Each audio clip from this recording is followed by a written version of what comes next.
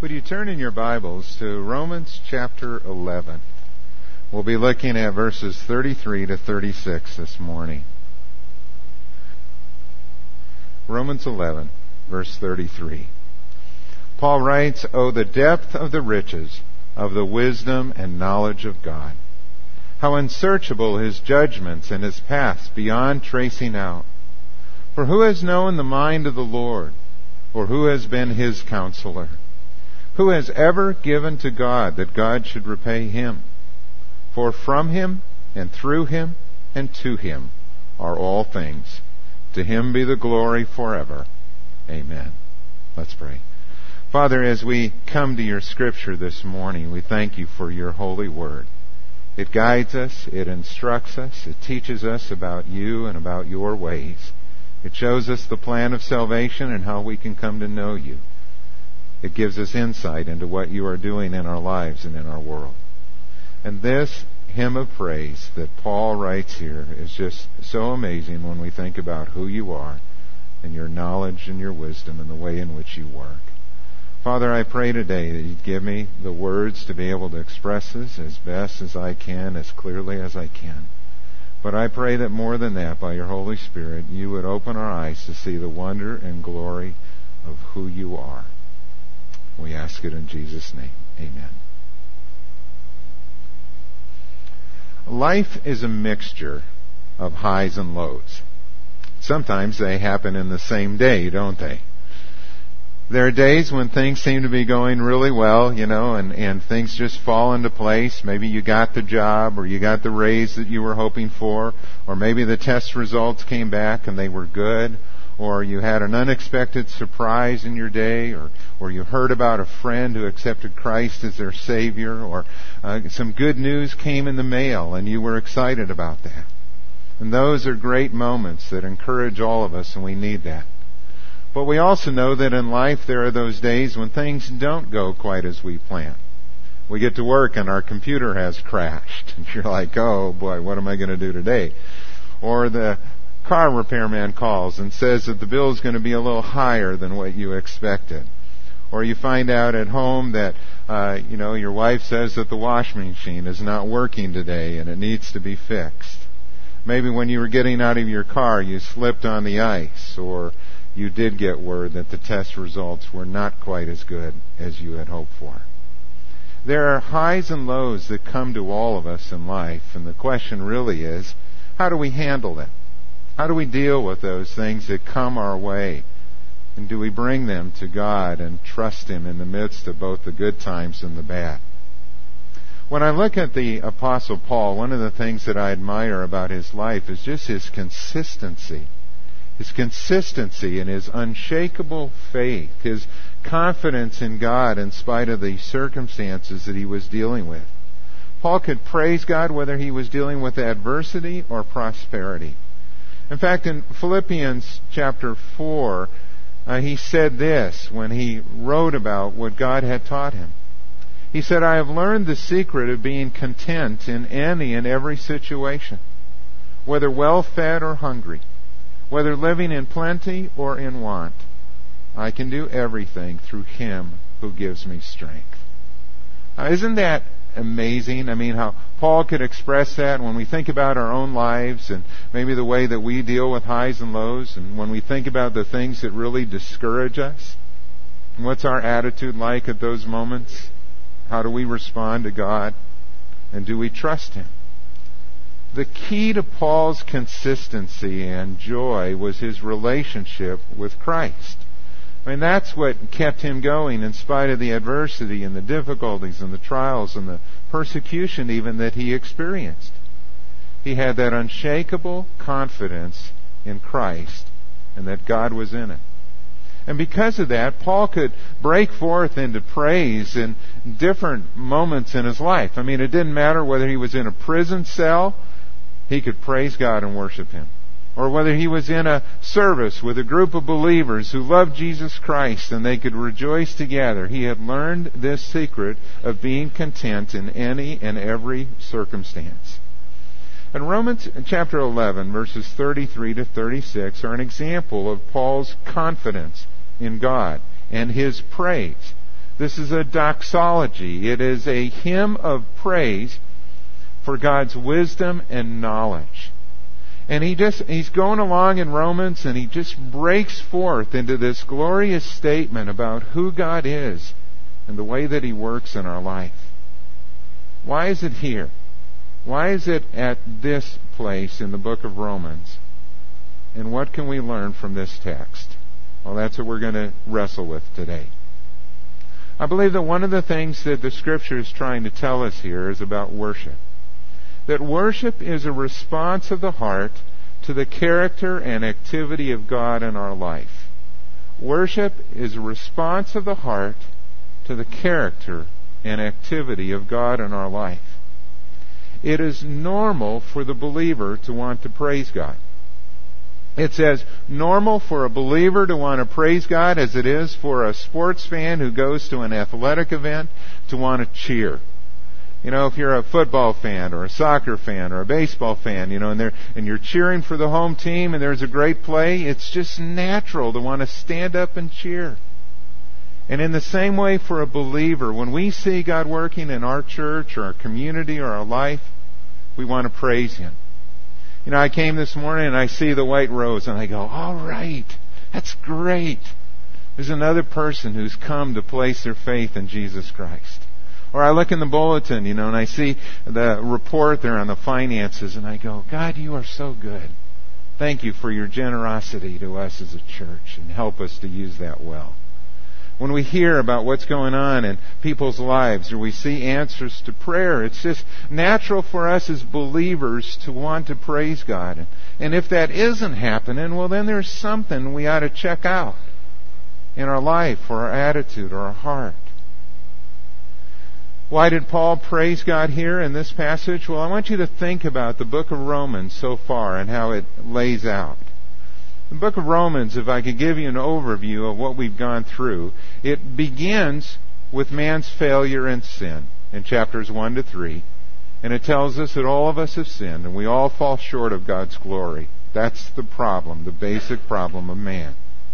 And then it teaches us God's plan of salvation in chapters 4 and 5, that we are justified. We are saved by grace through faith. It's not by works that we do. It's not by our own goodness or merit. It's because of what Christ has done for us in dying on the cross for our sins. It tells us how we can overcome sin. Once we have come to place our faith in Jesus Christ, it tells us to count ourselves as dead to sin and alive to God. And it instructs us in how we should walk with God in the power of the Holy Spirit. And that's in chapters 6 to 8. In chapters 9 to 11, Paul shows us how God is at work in salvation history, how He worked both through the Jews and through the Gentiles to bring the gospel to the ends of the earth. And that's what He's doing now in our age and generation. And we are a part of that great movement of God's Holy Spirit. And because of all these things, he pauses here when he marvels at God's wisdom and plan for the ages. And he shares this doxology of praise in verses 33 to 36. And then he will go on in chapters 12 to 16 to end with some instructions in Christian living, how this should affect our life on a daily basis. Now that pattern's not new for Paul. Paul also does that in the book of Ephesians, for example, where the front half of the book is doctrine, teaching us about who we are in Christ and what He has done for us. And then in the middle, in chapter 3 of Ephesians, there is that doxology of praise. Now to Him who is able to do immeasurably more than all we can ask or imagine. He praises God for what He can do. And then chapters 4 to 6 are instructions in Christian living, about our relationship with Christ, about the church, about marriage and family and work. And it lays out like that because what we believe about God matters, and it shows up in the way in which we live. What we see in these letters of Paul is this, that good theology leads to great worship, and great worship leads to godly living. Good theology, understanding the Scripture and what Paul is saying in the Word, or what the Bible teaches about God, about salvation, about Christ, about man, about our life and our actions in the world, When you understand that, it leads to great worship and praise for who God is. And when we worship and praise God and give Him our life, that leads to godly living. One flows right into the other. Another way to say it is, when we get our head right and our heart right, we live right. And that's really important. In fact, next week when we go to chapter 12 and we look at verses 1 and 2, that's what that's all about. It's about offering ourselves to God as a living sacrifice, getting our heart right. It's about being transformed, not being conformed to this world, but being transformed by the renewing of our mind, getting our mind right. And then what flows from that are the practical instructions on godly living. And you can't short-circuit the process. We need to understand what the Bible has to say in order for us to live in a way that pleases Him. So what is Paul saying about God? What is he praising Him for in these verses? Well, in verse 33, he praises God for the depth of His riches, of the wisdom and knowledge of God. How unsearchable His judgments and His paths beyond tracing out. He tells us here that God's wisdom and knowledge are limitless. It has been said that knowledge is the accumulation of information. That's what we try to do when we go to school or read or learn from life experiences. We are accumulating knowledge and information. Well, wisdom is knowing what to do with it. Wisdom is knowing how to use that information correctly or wisely. And God's wisdom and knowledge are limitless in both areas. He knows everything completely. I mean, there's no surprises with Him. He knows everything about you and about me, about our world, about our universe. He knows it completely, and He knows how to use that information wisely. His judgments are unsearchable. I liked how one of the commentators put it. That word for judgment here, it's not a reference to His judgment like at the end of the age when we will stand before Him and He renders a verdict on our life. The word here for judgment expresses more His executive decisions, if you will. The decisions that He makes simply because He is God about how the world functions and His plan for the ages and His purposes for our life. They are perfect, and they are more than what we can figure out with our limited knowledge. In fact, His paths are beyond tracing out. On the front end, when we are going through difficult circumstances in our life, we don't know what God may be doing. We don't know what He might want to accomplish. Even when we look back, we can see part of it, but we don't see all of it. Because God is accomplishing so many more things through the circumstances of our life than we even realize. He gives us a glimpse, but it's not until heaven that we will see the whole. You know, when I first met Dan, when he came into my office, I thought their story is just a marvelous example of how God works in our world and in our lives. And Dan came in, and I didn't know him, and he's sharing about where he's from and what he's doing here working at Hazelden, and he tells me he's from Romania. And I'm thinking about, friends, when Gail and I were on staff with Campus Crusade for Christ in New England, one of the members of our staff team there were Al and Mary Ginter. And they left there to work in Romania. And they went to Romania. This was in the late 70s, early 80s, when it was still a closed country behind the Iron Curtain. With Campus Crusade, we called it Bud's area because Bud Hinkson was the director there, and everybody knew what that meant. That was Bud's area. And if you were going to work there, we knew it was really secret. And, we had to pray about it, but we didn't know a lot of information. And Al and Mary Ginter went to work in Bud's area. And I asked Dan if he knew Al and Mary, and he said, "No. You know Al and Mary?" and he said, "We knew them as Greg and Marcia," which I kind of chuckled at because that was back when the Brady Bunch was on television. And they took these names as, the television characters, easy to remember. And so they are Greg and Marcia, and they're working in Romania. And to hear the story of how, at that time, for the training, they would meet in secret locations in a home that was safe, or out in a woods or area like that where they could meet and worship and pray. And here Al and Mary were part of the training for Dan. And when I emailed them and told them that Dan and Alicia were here, they were amazed at that and how God works as well. And looking forward to meeting Alicia sometime too. And then as Dan's going on and sharing his story, and I said, well, tell me about your wife and how did she come to faith in Christ? And, he's telling me about meeting her and that she's from Ecuador and sharing this story. And he's saying that there was this woman who had a Bible study, and her name he thought was, at first I think he said Gloria Swanson.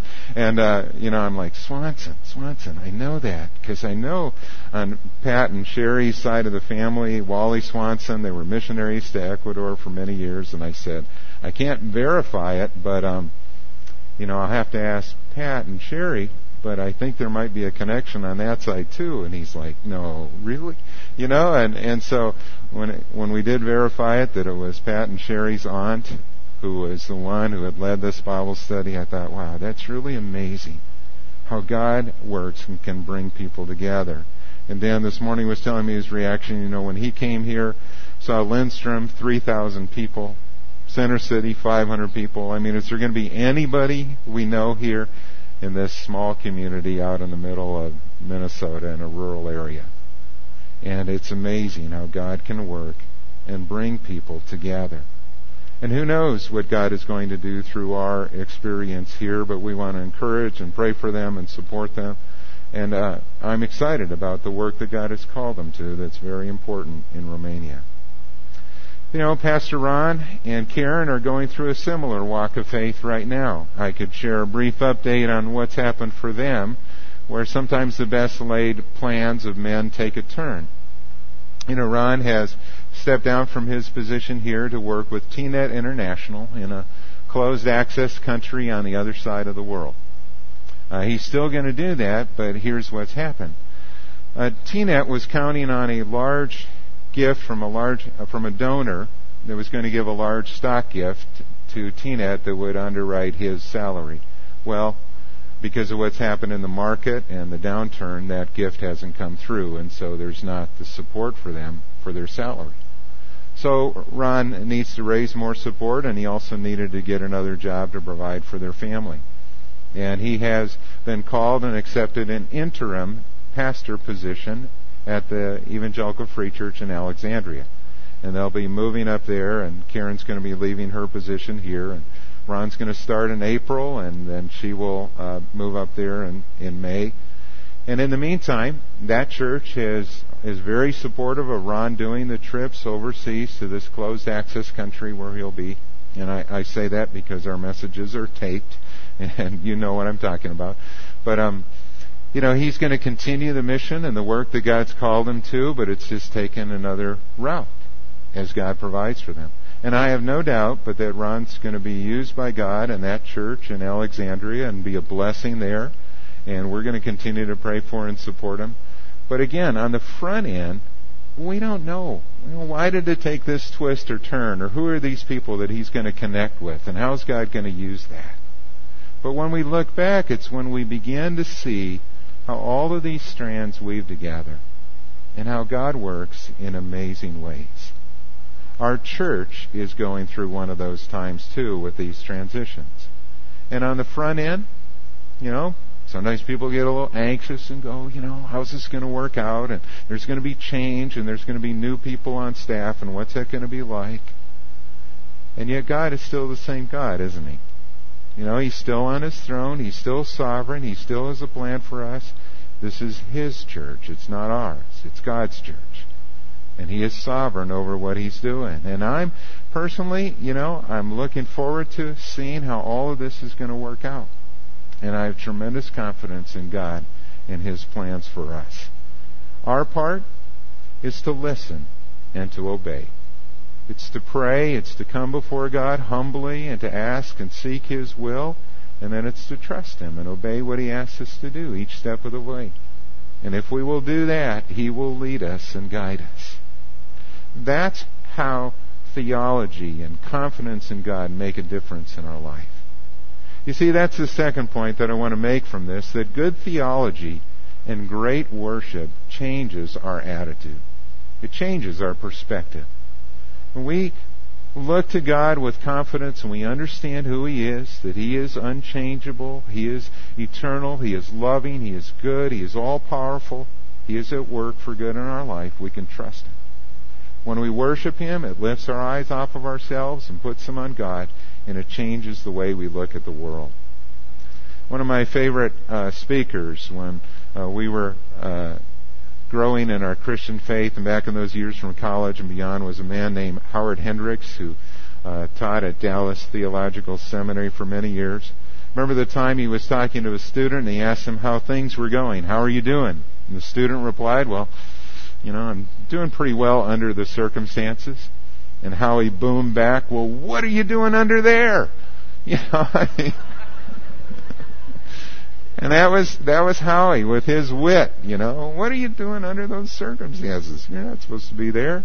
And he would encourage us to put our eyes on the Lord and to lift them up and remember who God is. Because good worship and good theology will change the way we look at the world. The more we know about God, the more we trust Him. The more we trust Him, the easier it is to deal with the highs and lows in life and to walk through them with confidence because God is God. And in this passage, Paul asks 3 questions that come from the Old Testament, from Isaiah 40 and from Job 41. And these questions are this. He asks, who has known the mind of the Lord? Or who can claim to know the mind of God? Can any of us? God is infinite and we are finite. God's eternal. We are not. We are creatures. God is all-powerful. We are fragile and weak. God sees it all. His knowledge is limitless. He knows all the details of what is going on in our world. And we see only a part. So who are we to think that we can understand and interpret the mind of God and pass judgment on what He is doing? How can any of us claim to know that? We only know what God has told us in His Word. And what He reveals to us by His Holy Spirit as He works in our life. Paul asks, secondly, who has been His counselor? God doesn't need our advice. He's not looking for us. We weren't there when the worlds were made to say, I think you ought to move that planet over here a little bit more, or that solar system over there, or this or that. God knows it all. I remember what Bill Bright said as he was dealing with this terminal illness that would eventually take his life. When he was asked about, what he was praying for, and is he asking God to heal him or change the circumstances of his life? And he humbly said, if God can run the universe without my suggestions, He can take care of me. And He knows what's best for me. And I will trust Him. It was an example of that same kind of unshakable faith in Jesus Christ and in God's goodness and love. And He is a reason for the circumstances of our life. Paul again asks, who has ever given to God that God should repay him? Does God owe anyone anything? It all comes from Him. Everything we have comes from God. David expressed that when the people of Israel were bringing their offerings for the temple, and they were bringing gold and silver and bronze and all the precious materials that they could for the building of that temple. And David offered this prayer in 1 Chronicles 29 when he said that everything comes from You, and we have given You only what comes from Your hand. It's all Yours, God. Everything that we give back to You, it's a gift of Your grace. God is no man's debtor. Our life, our talents, our intellectual abilities, were all gifts of His grace. We didn't fill out a form on where we wanted to be born or what family or what privilege or positions. God was sovereign over all of that too. And everything that we have comes from Him and is to be given back to Him in His service. And His ways are just so much greater, so far beyond our ways. In Isaiah 55, 8 and 9, God says that my thoughts are not your thoughts, and neither are your ways my ways, declares the Lord. As the heavens are higher than the earth, so are my ways higher than your ways, and my thoughts than your thoughts. And perhaps the greatest demonstration of that all was seen in the life of Jesus Christ, who came to earth humbly as a baby born in a manger. Is that the way we would have drawn it up? Probably not. And God did that so that Jesus Christ might come and become like us and suffer and take upon himself our frailty, our humanity, our sins when he died on the cross for us. And when Paul looked at the greatness of God, he just overflowed in praise. And that's why Paul and Silas could praise God from a prison cell while they are in shackles, in chains. And they could be singing hymns to God in the middle of the night. It's why the believers in Acts 4 could rejoice in spite of persecution. In fact, they could praise God that they had been allowed to suffer disgrace for his name. That's a different perspective than the world has, isn't it? We don't know how all of the highs and lows in our life weave together, but God does. And again, one day he may show us the whole plan. And we will see that tapestry, if you will, of the dark threads and the silver threads and all of those things. We'll see it from God's side that looks so beautiful in how it is all put together. Thirdly, good theology and great worship makes much of God and less of us. Now, I want you to hear me correctly when I say that. I am not saying that we should walk around saying, I'm a worm, I'm a worm, I'm a worm, and just kind of, remind ourselves that we're lowly creatures. No, the Bible tells us that we are made in the image of God. Man has great dignity and worth because we are made in God's image. And every life is precious to him. And it is why he sent his Son to die for us, because he loves us and cares about us. But we are not the center of the universe. And man is not the measure of all things. God is. And it's all about him. And it's for his glory. And Paul declares here this beautiful statement in verse 36. For from him and through him and to him are all things. Now what is he saying there about God? He is declaring that God is the source. Everything comes from him. God is the creator. He's our provider. He is the source of life. He is the giver of every good and perfect gift. Think about it. There was a time before the worlds were made, before the universe was made, in eternity past, when there was nothing but God. God the Father, God the Son, God the Holy Spirit, enjoying perfect fellowship, perfect unity, perfect love, complete, all-sufficient in himself. He did not create this world because he had any need in himself. And he was there, and there was perfect light and brilliance. There was joy, there was happiness. There was that fellowship that God experiences in that triunity. When we think about it, that's amazing. And then God chose to create the universe. And he spoke, and the worlds came into being. He just said the word, and it was there. And there was a day when God chose in his counsel to make man. And he said, let's make man in our own image. And so he created us as male and female. And he placed man in that garden, the world in which he had made. God did all of that of his sovereign, free will. And he has a plan for us and for our world. But he alone is God. And he's the reason we exist. That's why Paul goes on to say that not only from him are all things, but also through him are all things. God is the sustainer of everything. He holds the universe in his hands. He holds our life in his hands. And it's only by his grace that we exist. It's only because God this morning said, I want all those molecules in Rick Stangelli to hold together one more day.